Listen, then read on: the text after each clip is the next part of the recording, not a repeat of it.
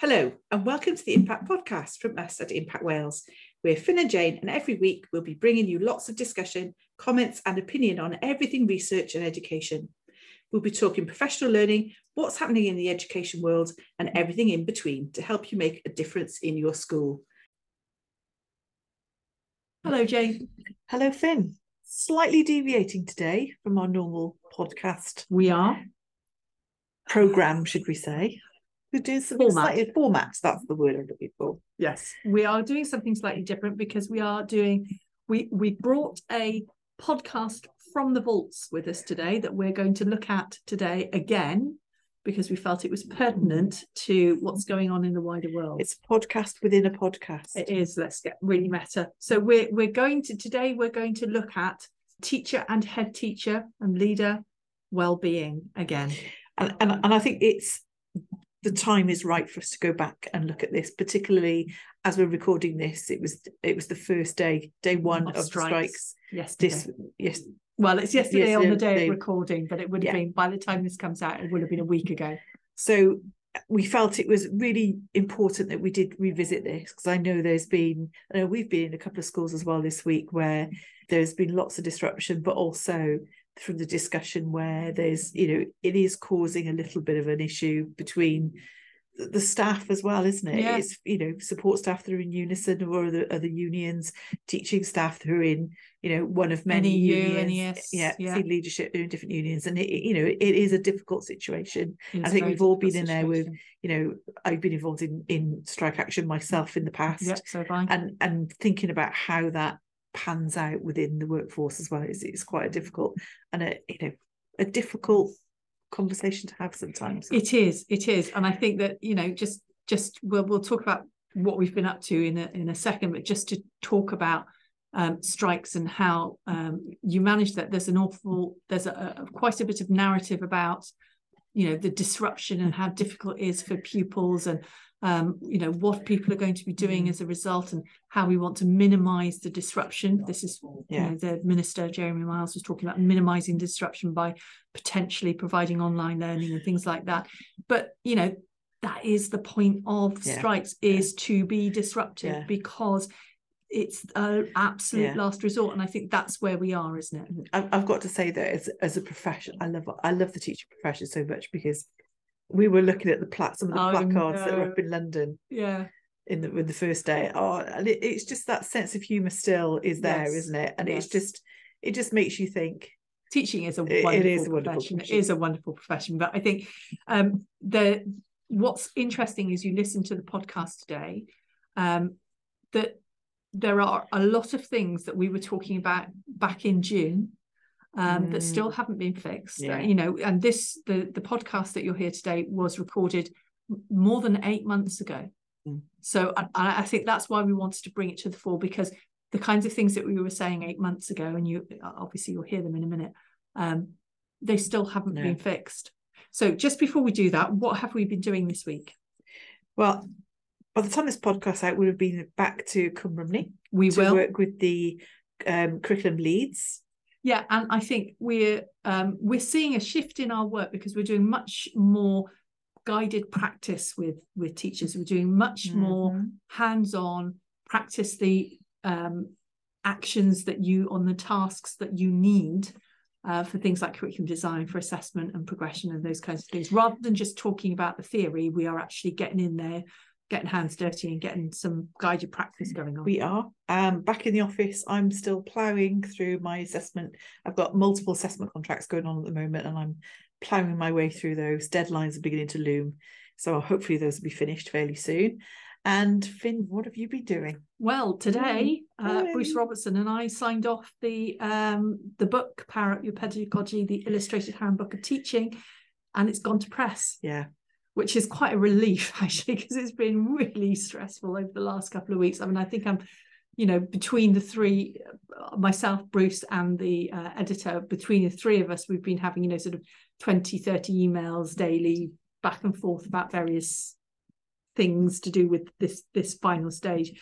And Bruce and I were talking yesterday, and he said that it's quite true that unless you've done the whole book process, you don't realise how incredibly stressful it is. It is a lot of work on top of everything else. But it's 12 months of your time, isn't it? That's it big. is. Yeah, a little bit more than 12 months. And I think that it is going to be fantastic to see it in hard copy in our hands. And so that's we've also today, we've been planning our launch party. Yes. Which is really exciting. So you might already have had an invite. If you have, come along and say hi. We'd love to see you. Yeah. If you haven't, have a look on Twitter and you're all invited. Yes, indeed. So going back to the topic of conversation today, the teacher wellbeing, I think we are all still struggling. We were saying this back in June, but we're still struggling. January, February, it's not a good time for anybody. But I think what's interesting, and I think we can both say this as well, that the issues that were issues in our lives, our personal lives back in June, are still issues now. And we're sure many teachers, head teachers, people working in schools are in a similar situation, that things don't get fixed quickly. But we've got a policy landscape in education that really is talking about teacher wellbeing, and has been for a long time, and says it cares.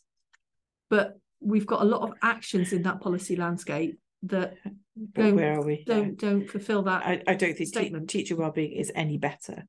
No, in fact, I would go far as it's worse. Because just for this podcast, I actually went down a list of things that I know have added to teachers' woes, shall we say, has made the situation worse. The first one, the National Professional Learning Entitlement. I think the word entitlement was used very, very specifically. It's actually not an entitlement really at all. It's not like you can hold up your hand and say, I'm entitled to this. Really what it is an expectation and a reorganizing of where you can access stuff. Entitlement is very much spin as opposed to reality.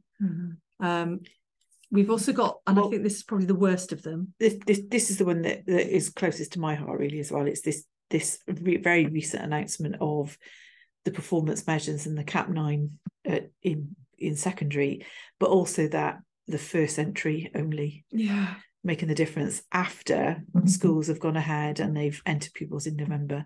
And I know I've had, in my governor role, lots of conversations over the last week about where this is taking the school and what implications this has, but also the worry that teachers have and departments have and the department heads have over their choices back in November, and what implications that might have for the school in the long term. And that's the thing, because I know we talked about the whole process, and I think that's the most upsetting thing, that there are individuals out there, individual teachers who've made a decision in a context where they felt they were making the best decision. That context then changes because the minister decides to make an announcement after that's happened, and the context is entirely different then, and that individual is then faced with a whole different situation where and as teachers do, they took personal ownership of that, and it's really toxic. But it's also the implications for future cohorts and future year groups going into next year. What difference will that make? Well, the bottom line is supporting pupils. First entry only does not support pupils. No.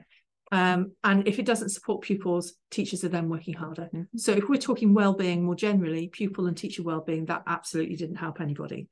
And then we've got the whole ESTIN landscape, where recently we did a podcast on ESTIN talking about the variability and the varied nature of the recommendations. And it was really interesting. There was a piece of research that came out in England talking about lead inspectors in the Ofsted inspection process, and how it was more the actual rating that the school got was more determined by the gender of the inspector than it was the standard of the school. And basically what the kind of upshot of this research was that where this is a inspection, especially for primary schools in Wales at the moment, because it is the only form of accountability, where inspection is really high stakes because people do lose jobs over a bad inspection report, it needs to be as reliable and consistent and valid a method of assessment as absolutely possible. And it is obvious that it's a very similar situation in Wales to England, that it's not reliable. Very subjective. It's very subjective. And the pressure that places on not just the head teacher, because they don't really know how they're going to be judged, but also their staff, because obviously the staff want to support the school to do well in an inspection. Be the best they can be. Yeah, so it's really, really tough. And then we've got, and I just wanted to say this, that all of the professional learning that's publicly funded in Wales is provided, generally speaking, is provided by consortia. And we recently noticed that all the consortia staff have been fully accredited. And I'm not sure what the accreditation process actually consisted of, but certainly it seemed to happen very, very quickly. Yeah. I don't know if it's all consortia staff right across Wales, or whether it's just pockets within certain regions. But I did notice that obviously, you know, there is freely available professional learning from consortia available online that you can go and have a look at. And obviously we're interested to know the messages that other people are sending, in the same way that I'm sure people are interested in the messages that we're sending. You know, it should be share and share alike, which is absolutely what we're supporting each other, isn't it? Yeah, but there's a continuation of reading slides. Sure, bugbears. It just because do you know what's really interesting, actually, because I saw something yesterday. Not only was the person sharing the professional learning reading their slides, they were also reading a script. And when you read a script, you know, I'm sure English teachers out there will know exactly what I mean when I say this. The difference between a year 9 pupil reading Shakespeare and a Shakespearean actor reading Shakespeare is immense. When you read something and you read it with feeling and understanding, as opposed to when you're just reading the words, and the person who was delivering was just reading the words, which actually, when you looked at the slides were really busy as well. And then there was a person reading a script, which actually was quite difficult to understand because they were just reading it as opposed to making sense of it.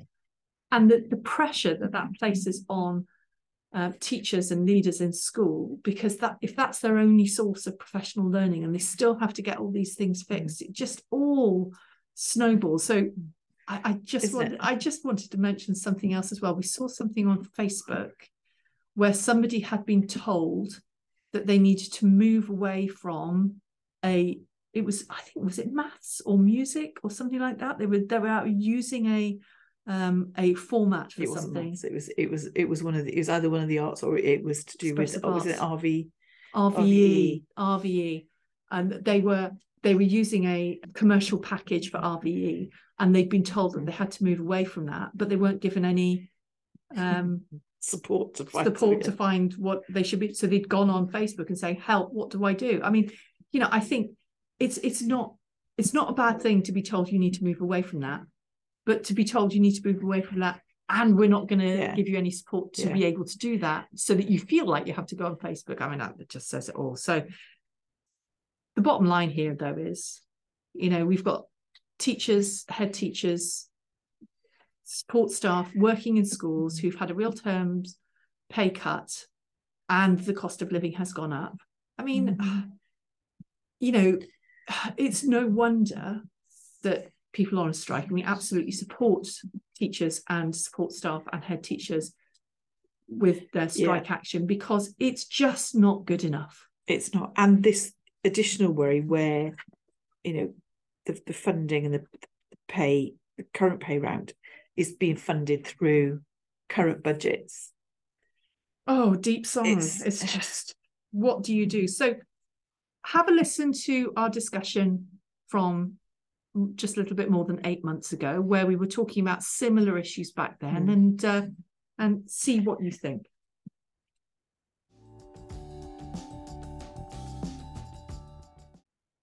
What we want to explore today is why we feel this idea of well-being is so crucial at the moment, because of what we've all been through, this collective trauma, that this is not something that can be just dealt with in a couple of policy items and then moved on. This is going to be with us probably for decades.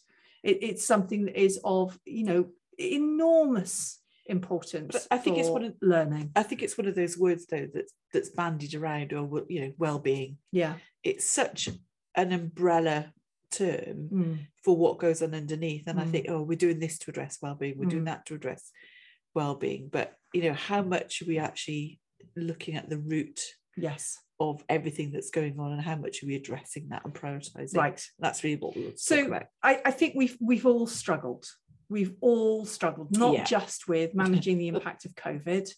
I mean, we have struggled in terms of managing the impact of COVID on our business. Looking back to March 2020, I know I've said this before, but there was a point, and there have been multiple points, when we genuinely thought that we weren't going to have a business to come back to.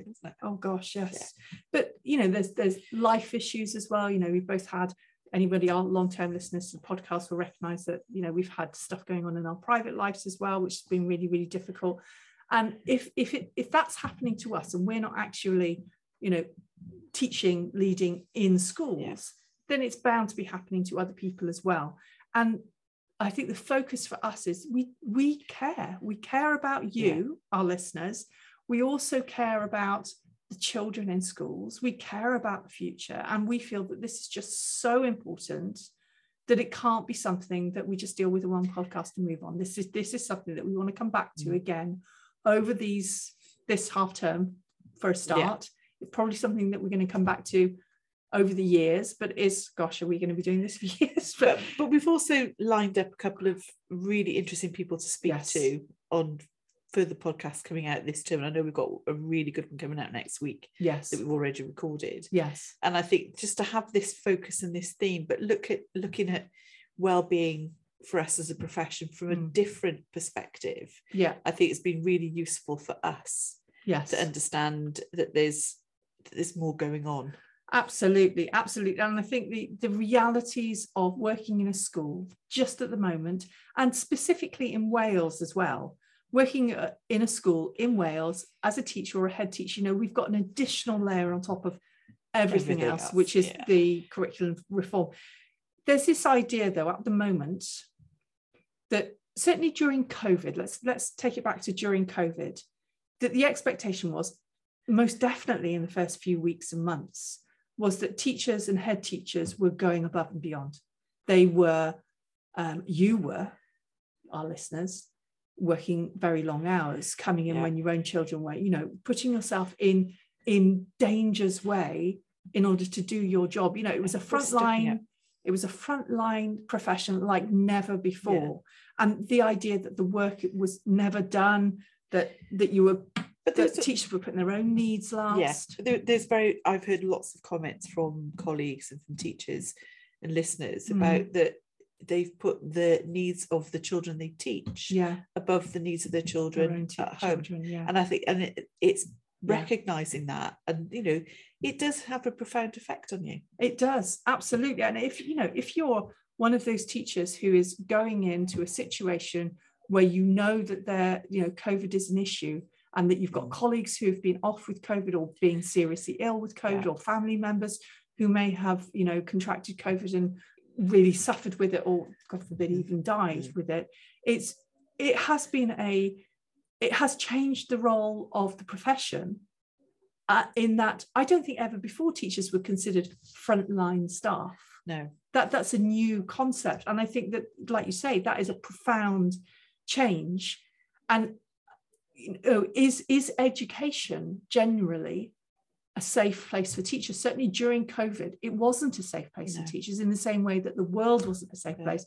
But teachers were going above and beyond, working harder and faster and in new ways. And finding it very difficult to say, no, I'm not going to put myself in that position because of the professional way that we are. Certainly during COVID, the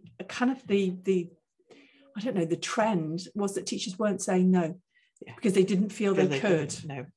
And in the same way that the NHS wasn't saying no.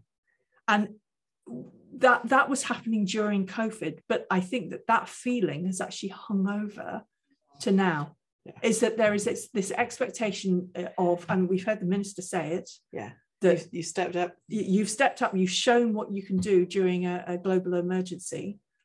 So why can't you do that more often? It's very difficult once you've said yes to suddenly backtrack then and say, no, I'm not going to do that anymore. And I think we need to recognise that there is a difference between being in the midst of a global pandemic and needing to do as much as you can to keep learning going, to the aftermath of that global pandemic and being very low on emotional and physical and psychological resources yourself, and needing to say no at that point in order to safeguard your own well-being. There has to come a point where you have to put your own needs first, because in order to address the needs of because I'm sure we've all been there as teachers, standing in front of the class feeling under the weather for whatever reason, whether that's an emotional reason or whether it's a physical reason, knowing that literally all you're doing is you're being a body in front of that class because you just haven't got the capacity to do anything more than that.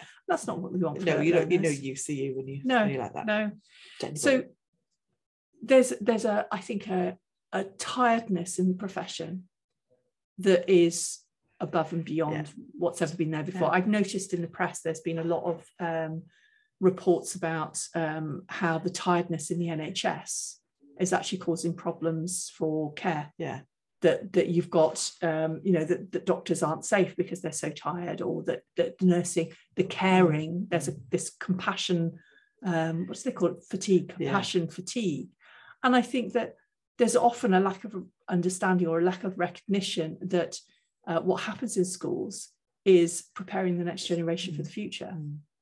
And if there is a similar, and we expect there is a similar compassion fatigue and emotional tiredness and an inability to, not an inability, there's a lack of capacity. But it's not even in particular age groups or responsibilities within the school. It seems to be right through the profession, from early career teachers right through to those who've been the stalwarts of the school who've been there and for years. Head teachers particularly. And I think that just as COVID-19 impacted on learners inequitably, on an unequal way, it also impacted on different people within the system in a different way. Head teachers, the pressure of being at the top and having to make decisions and do the things that maybe other people couldn't do or weren't in a position to do, or to carry the slack, or just to be the person where the buck stops. That is a really difficult thing. And I think that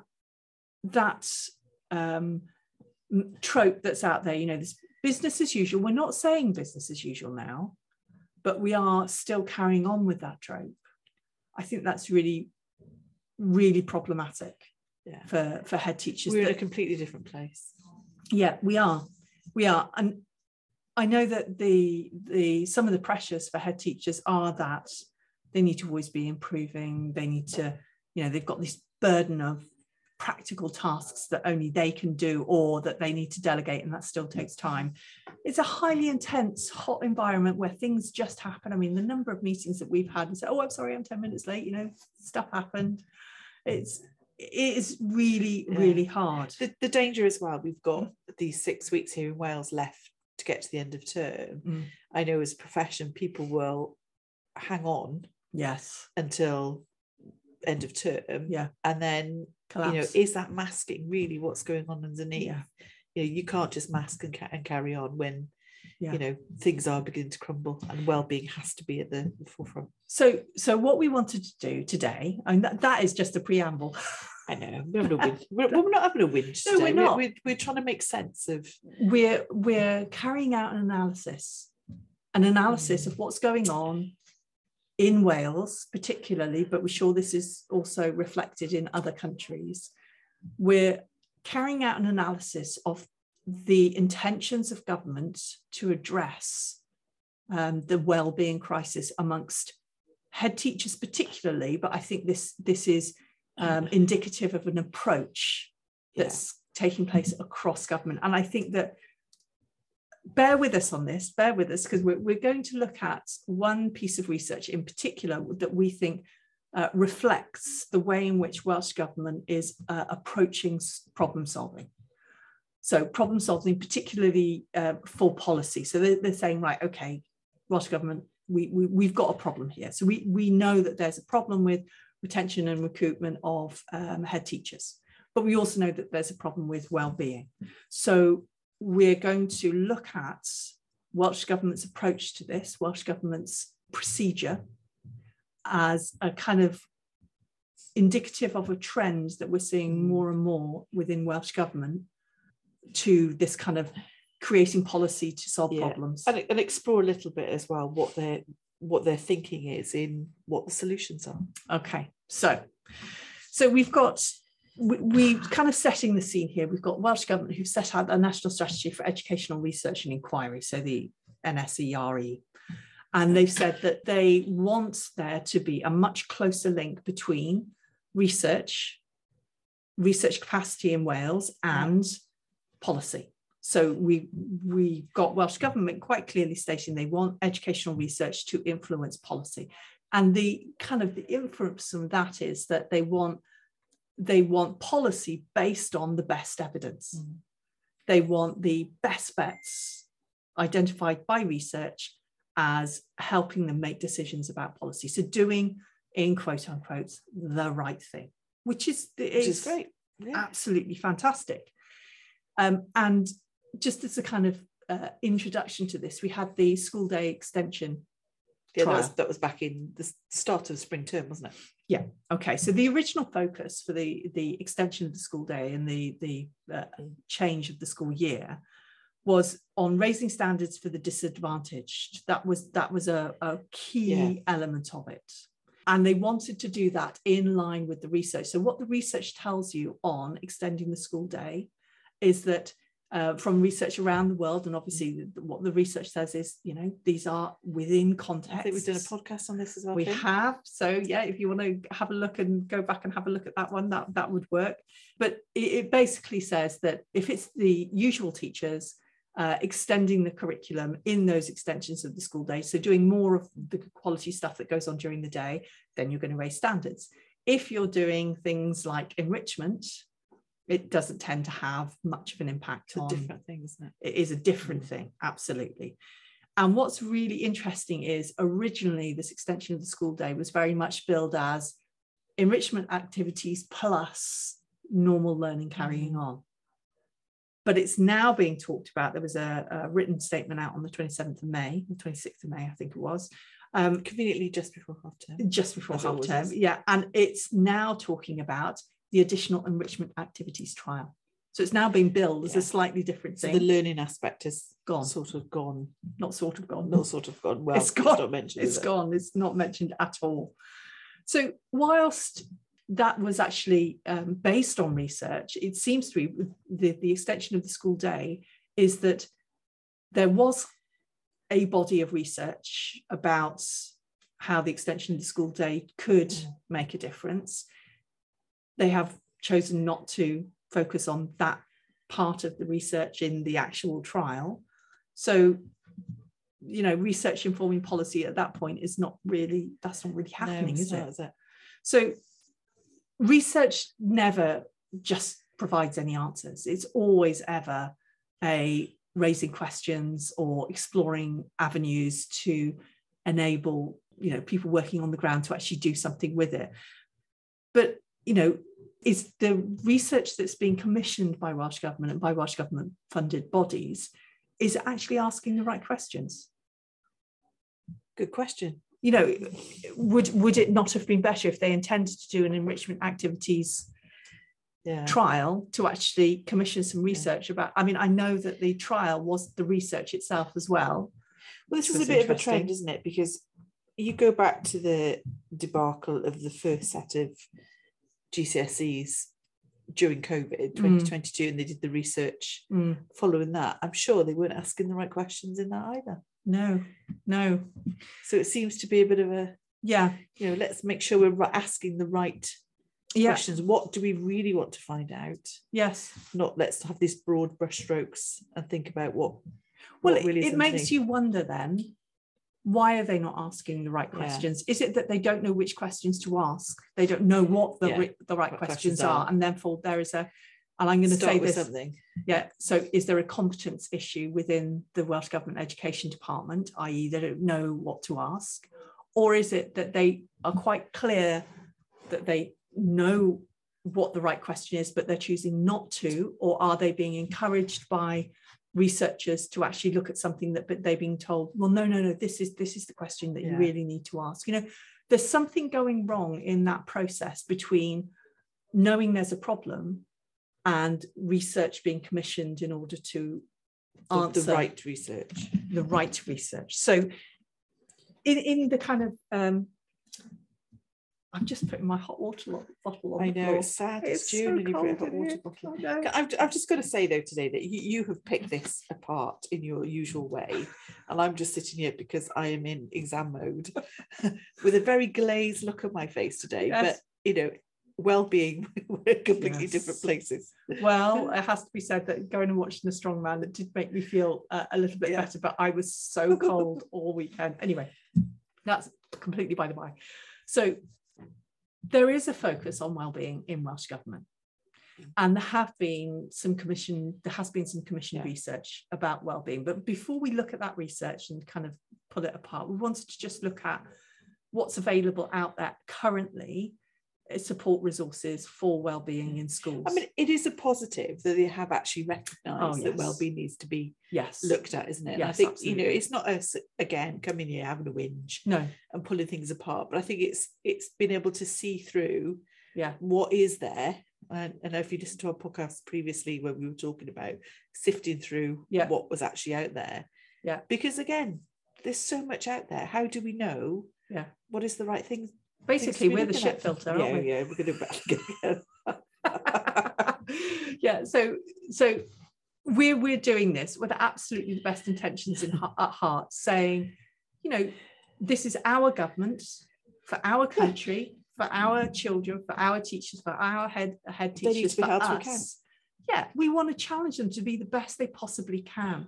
So we want to share the information with them that we think will make the difference and be able to make a difference to the learners, but also the people working in education. So looking at the wellbeing resources that are currently out there, and there are a lot, and they are easy to find, and all you've got to do is, you know, supporting staff wellbeing, mentally healthy schools. There's some really good sets of resources and clear guidance and, you know, steps, and there's the education support network, which, you know, has got a helpline. I've actually used it myself a long time ago now, but I was dealing with staffing issues in a school that I worked in, and it was a real problem, and it was incredibly helpful. But what's also interesting in all of the resources, and we have been and looked through a lot of them, is that they all focus on staff. And I know that this has been an issue that head teachers have raised, is that they're the ones providing the wellbeing as opposed to being the ones they're being supported. There was a paper that was commissioned by the National Association of Educational Leadership by Dr. Ali James, titled "More Than a Sticking Plaster, Understanding the Demands and Identifying the Resources to Create Sustainable Senior Leadership in Welsh Education." So a very promising headline. And this was all based on the concept of compassionate leadership. And compassionate leadership is something that's been used in the health service in order to support leaders and the leadership process in the health service to be more compassionate, to be more empathetic, to understand what it is that people are going through and address that. So there were this particular paper gathered information about what's going on for leaders in Wales, and there were 3 sources of information. There was a wellbeing survey that was shared by the NAEL. There were focus groups with head teachers, and then there was also a questionnaire for head teachers who've recently left the profession, because they felt that that was a really good source of information. And my next bullet point just says, bear with us. Bear with us, because this particular paper seemed to kind of characterize a lot of how research is being used for policy in Wales at the moment. And I want to quote here a couple of things that were in the executive summary that outline what this paper was about. And I'm quoting: identifies the resources they need to help balance the huge demands head teachers face. So the paper was absolutely focused on identifying how they could balance demands and resources, how they could make sure that the demands didn't overwhelm the resources, and there were enough resources there in terms of time and training and resources and what have you to help with it. But it also said, using insights from research and theory and conversations with head teachers, the paper has identified the difficulties that head teachers face, including overwhelming work demands, excessive scrutiny of outcomes, sclerotic bureaucracy, competing agendas of multiple overseers, high levels of emotional demands, and resource shortages. So that little quote there is bookended by the two things that are kind of the big issues, is that this overwhelming work demands and resource shortages. With everything else in between. Yes. And a final quote: the report also therefore makes clear what the solutions are. Hurrah. Yay. So yeah, this paper in the executive summary, and this was actually in forward as well. We'll put the link in the show notes. We will. That this report quite clearly states that it's going to make clear what the solutions are to head teacher wellbeing. Yeah. Okay, fantastic, great. Read on. It does say later on in the paper, which I think is interesting. You know, it's how a paper is introduced and what is actually in the paper. Yeah. Later on in the paper, it says the recommendations will need to take into account what is already being used and then measured for impact. So it doesn't seem to have taken into account what already is in place, is it? Yeah. No. So it's kind of like, that's the kind of get out clause of saying, well, look, we may be suggesting stuff that's already out there. So just bear that in mind. Okay. So we had, I'm going to my next, we got, oh, you're so organized, 14 pieces of paper to look at today. You're very organized. So about this, not about everything. Okay, so we've got what was really interesting in this paper was that the Dr. Ali James had organized the paper and organized the responses that she got from head teachers into 4 key themes. Can I ask, do you remember how big the sample was of the survey? I don't offhand. I think it was quite small. Yeah. I think it was 106, something like that. That's not a lot, is it? No, it's not. But you know, it's about 10%. So it's within, because this paper was peer reviewed. So it's, although it's a small study, I think it was within just within the range. Within the range, but also the fact that it was coming from 3 sources as well. Okay. So, but there were 4 themes of head teacher, and it was specifically focusing on head teacher wellbeing. There was like the focus of the demands. So there was things to do with performance, which included the impact of overwhelming workload, perception of excessive scrutiny on outcomes, sense of purpose diminished by bureaucracy. Then there was organizational. So that included the desire for culture shift, head teachers having many masters, feeling that learning and development was stifled, the lack of awareness of role of head teachers. Then there was psychological, that the senior leaders were seen as the figurehead and the emotional load of that. You know, it's a very lonely job. It is very lonely job. And there's enormous pressure on that job, not just within the school, but, you know, outside, parents, press. It's from below, above. Yeah, I mean, just look at, you know, the news recently about, the racist attacks. Okay. And then there was social theme. So this is the unrealistic expectations of society, limited resources, and embracing opportunity and celebrating good practice. Now, what the paper had done was they had taken each of these 4 themes, they'd looked at the threads within each of these themes, and then they'd addressed solutions against each of these threads. But what they seemed to be doing was they seemed to be saying, right, here's a theme, here's an issue, let's look at the research for this specific issue. Where else is this particular issue being addressed, and how was it addressed? Right, now here's a solution. But each time it's very they granular, went, isn't it? this is it. Each time they went through that process, they went theme, issue, research, solution.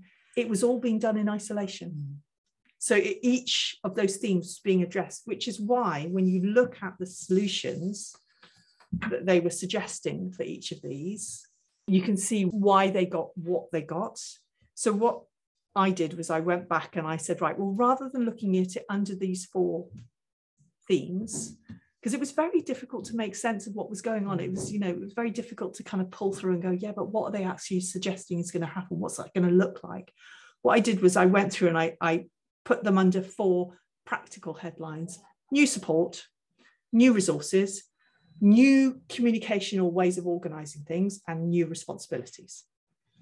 So let's look at what new support they suggested should be available to head teachers in order to deal with head teachers' well-being. Should we just go through a few of those? We could. Well, I think the first one is an interesting one as well, because it's specialist consultancy for SLT to support that team cohesion. And you've also got the development and pre-crisis conflict management. Okay. That's a mouthful. I mean, we have experienced, I'm trying to make sense, we have experienced going into schools where the senior leadership team obviously aren't all on the same page, or there's issues in the senior leadership team, but it's quite few and far between, isn't it? It's and it's a very difficult position, but that feels very, very specific, doesn't it? Yeah, very specific. Okay, but there was also this, and I think this does make a difference, this triad, and they're using the term supervision sessions for head teachers to share ideas and process difficult issues. That's always helpful, isn't it? And I know we talked about supervision when we had a discussion in our podcast that's coming out next week, and that's not really quite what the word supervision. No, supervision is a term that's used in psychology. It's used in counselling. It's when you go to a counsellor and you talk about your problems with the counsellor themselves then go to what's called supervision, and they talk through what's happened in their counselling. So it's as though education is borrowing terminology from the health sector but not using it in quite the same way. And triads, they've been used for professional development for many, many years, but it's always, I remember being part of a triad, and it was always an additional expectation, wasn't it? Okay. Yeah, well, these all seem to be in addition to what teachers are doing and SLT are doing. So active and accessible CPD programs which meet people's need for safety. So making sure that the CPD that is out there is active and accessible. And that it keeps people safe whilst they're doing it. Yes, very important. Absolutely. They also mentioned the head teachers mentorship and coaching program, and I know there's lots going on around that at the moment. So again, this is one of the things that's not recognizing what is actually in place. So being able to talk about what you're going through and getting an opportunity to talk to peers or to talk to experts about what that looks like in solving that, obviously all those things are really, really useful. This next one, compassionate leaders training program, to include skills training on having difficult conversations with staff, supporting techniques for leaders to show compassion to their staff. So head teachers to be provided with training on how to be a compassionate leader. It's a little bit, I would find that a little bit insulting myself. Well, also it's kind of like, isn't that saying to the head teachers, oh, you're not feeling great? Oh, well, you need to be better for your staff. But you need a bit more compassion. Well, how about the compassionate leaders for the people who lead head teachers? Okay, there's also dedicated and protected time to regularly work on issues related to well-being. Can I just say, if that time is dedicated and protected and you can't use it for other stuff, is that mandating well-being? Yeah, it is. So if I've got a phone call, I need PPA for head teachers, isn't it, on well-being? So if I've got a phone call, I need to make about a safeguarding issue for a pupil to to their parents or whatever it happens to be. No, I have to. It's dedicated and protected. Therefore, I have to go and do my well-being instead.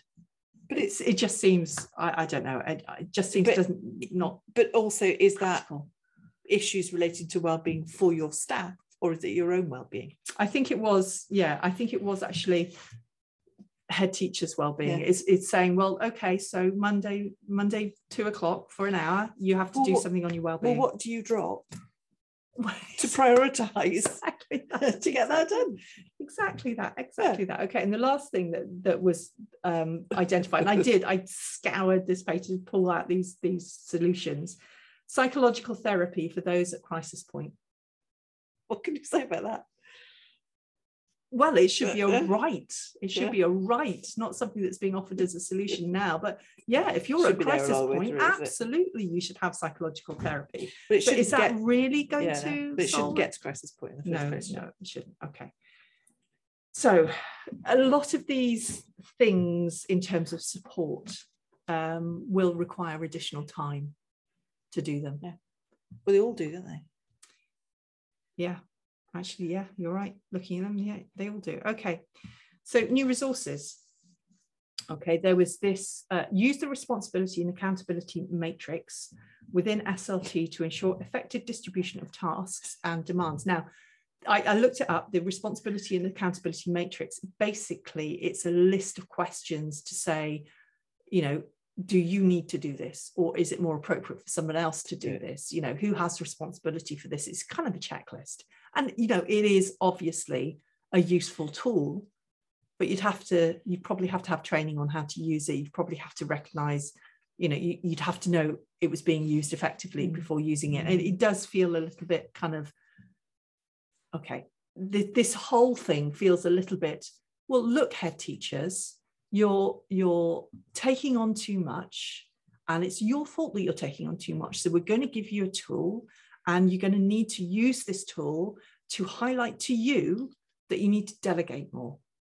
And it feels a little bit like the onus is being placed on the head teacher to be better at their job, so their well-being will be better. The head teacher's going to be more proactive. That's what's implying, isn't it? Yeah. You're just not working in the right way, and that's why your health well-being is suffering. It's not the system.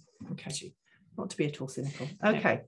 So the next new resource was good practice case studies shared online. Well, we do have lots of different good practice case studies for lots of different things shared online.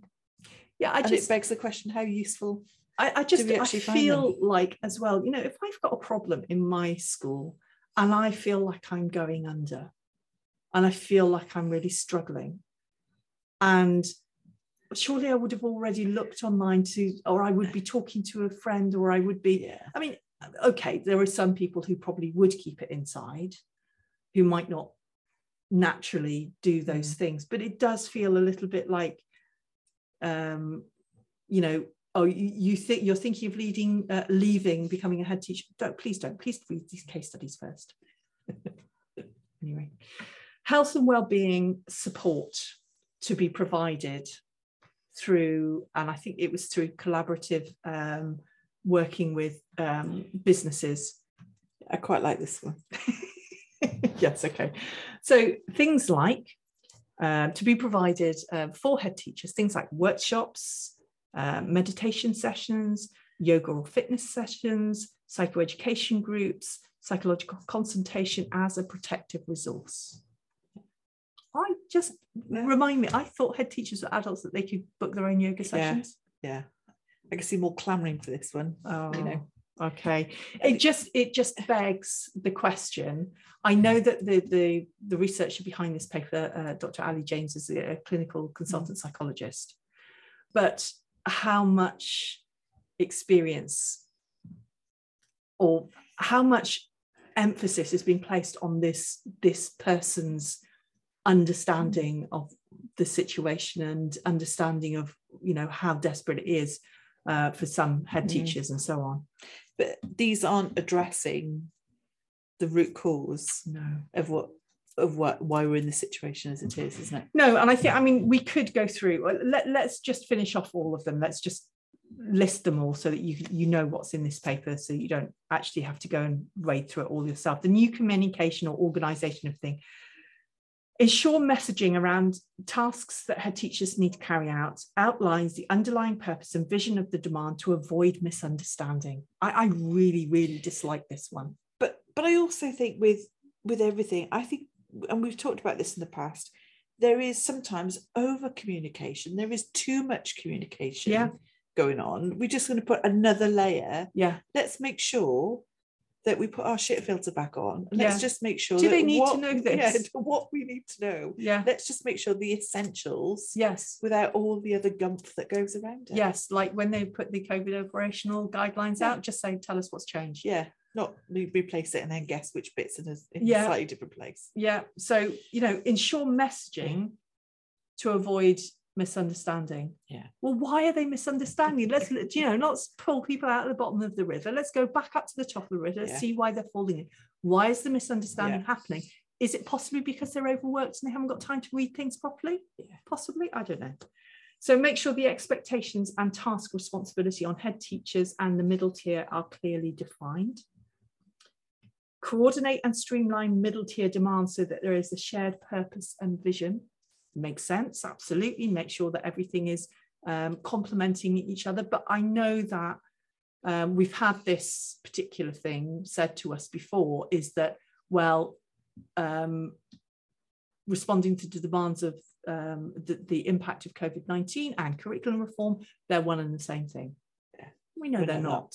They're not. They may need to be dovetailed, but they are not the same thing. And it's not, you can coordinate, you can streamline, it will make a difference. And obviously lots of small changes lead up to one big change, but there's just this feeling of the onus being on the head teacher, that a lot of these solutions require additional resources and time and expertise, and just there are more things for head teachers to do. But also we've had this conversation about data or things that have to be done for the middle tier. Yeah.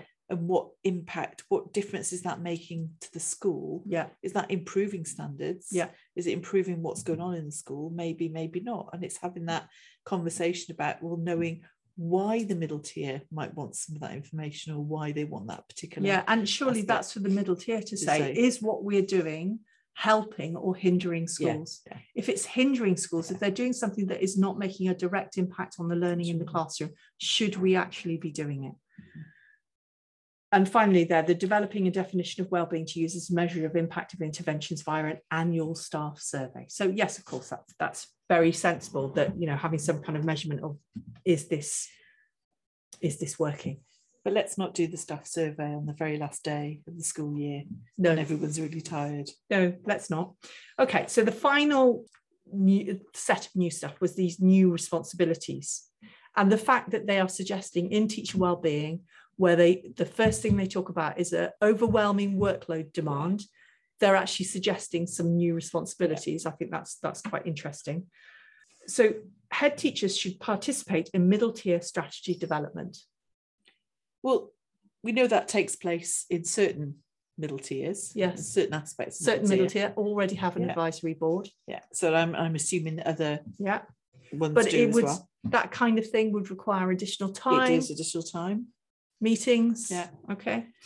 The triad supervision session for head teachers to share ideas and process difficult issues. We've mentioned before, it's new support, but it's also a new responsibility, as is the mentoring and coaching program, as is the training program, and the dedicated and protected time to regularly work on issues. So yeah, there's an awful lot. And I think it's really interesting that using insights from research is important to create policy, but that research needs to work.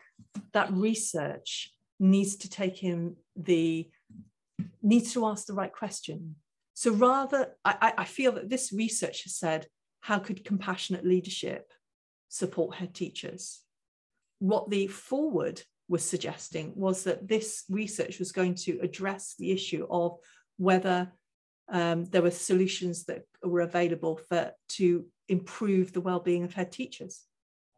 And they seem to be two slightly different questions. But if we're in a situation where Welsh Government are saying we've got a problem, we've got an issue with head teacher wellbeing, so let's commission some research through one of our publicly funded bodies in order to address this. And this research has said we will identify solutions for this problem, and then it comes up with more workload for head teachers. And that becomes policy. And that becomes policy.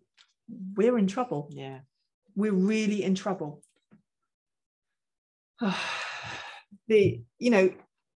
This themed approach, it's not that the research itself wasn't good. The research itself was good. It was peer reviewed, it was structured, it was, well referenced.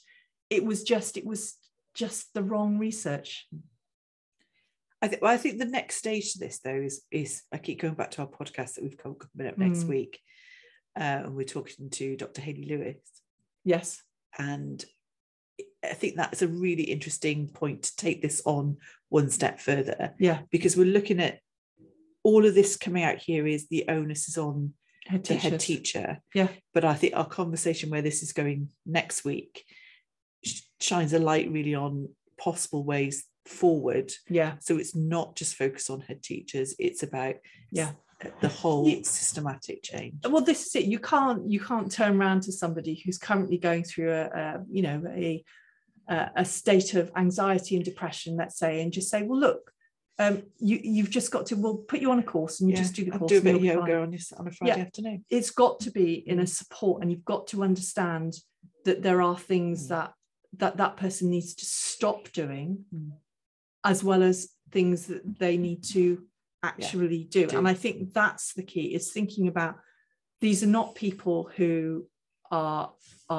looking at things in the wrong way all the time. That there are people who are struggling with the demands of the system and not having enough resources to address those demands. That's quite the interesting part of this as well, isn't it? It's about all identifying new things and additional things for head teachers and SLT to be doing, but where is there about which are the bits you need to stop doing? Well, and we go back to the reflection on teaching and learning. I mean, Dylan William quite clearly states that it's school improvement is about stopping doing good things so that you can do even better things. And that is missing.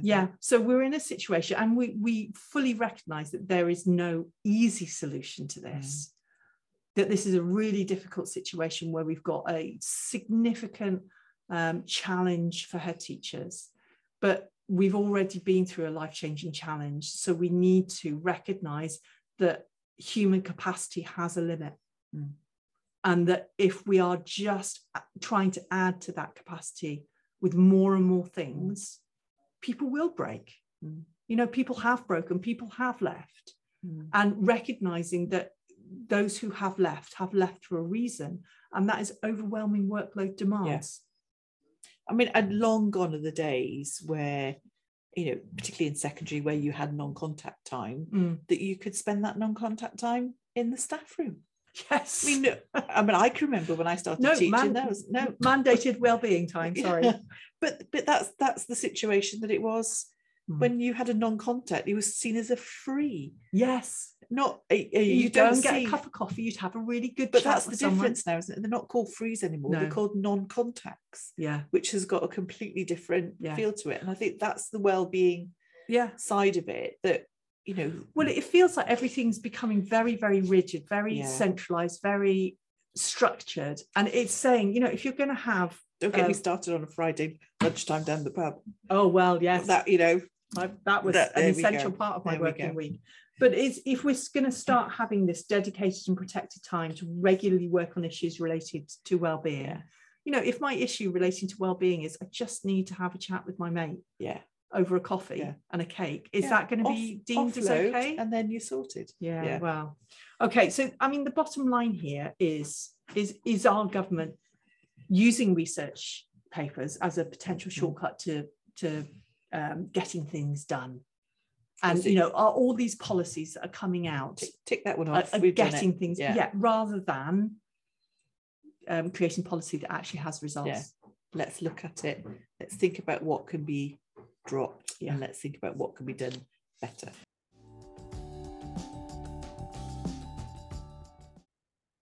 So there you have it. The culture hasn't really changed a great deal in the last 8 months. Teachers are still being expected to solve their own wellbeing crisis. And how much longer will children be taught in an environment where the people that are in charge of that environment are, frankly, at a desperate point? Yeah.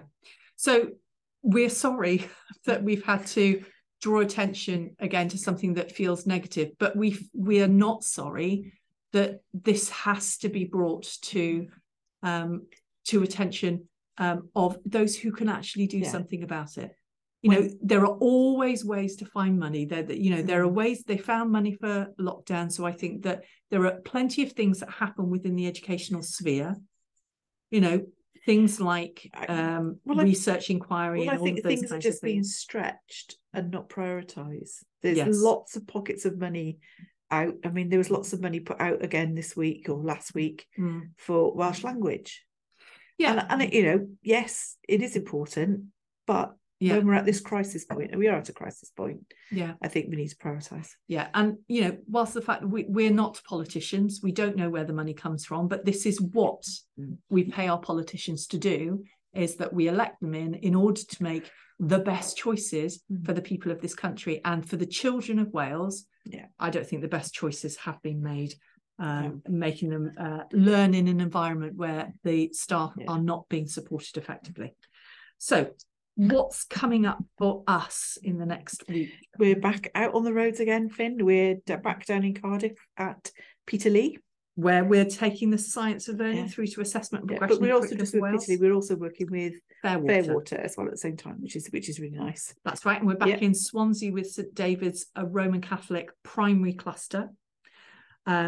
We'll also be writing our presentation for Research Ed Cymru, which is coming up soon. Yeah, but we made a little bit of a faux pas because the launch party for the book is the night before Research Ed. I'm not sure if that was a really sensible idea, but we've got Bruce in Cardiff for 2 nights, so we might as well make the most of it. Absolutely, I can present with a hangover. That's not a problem.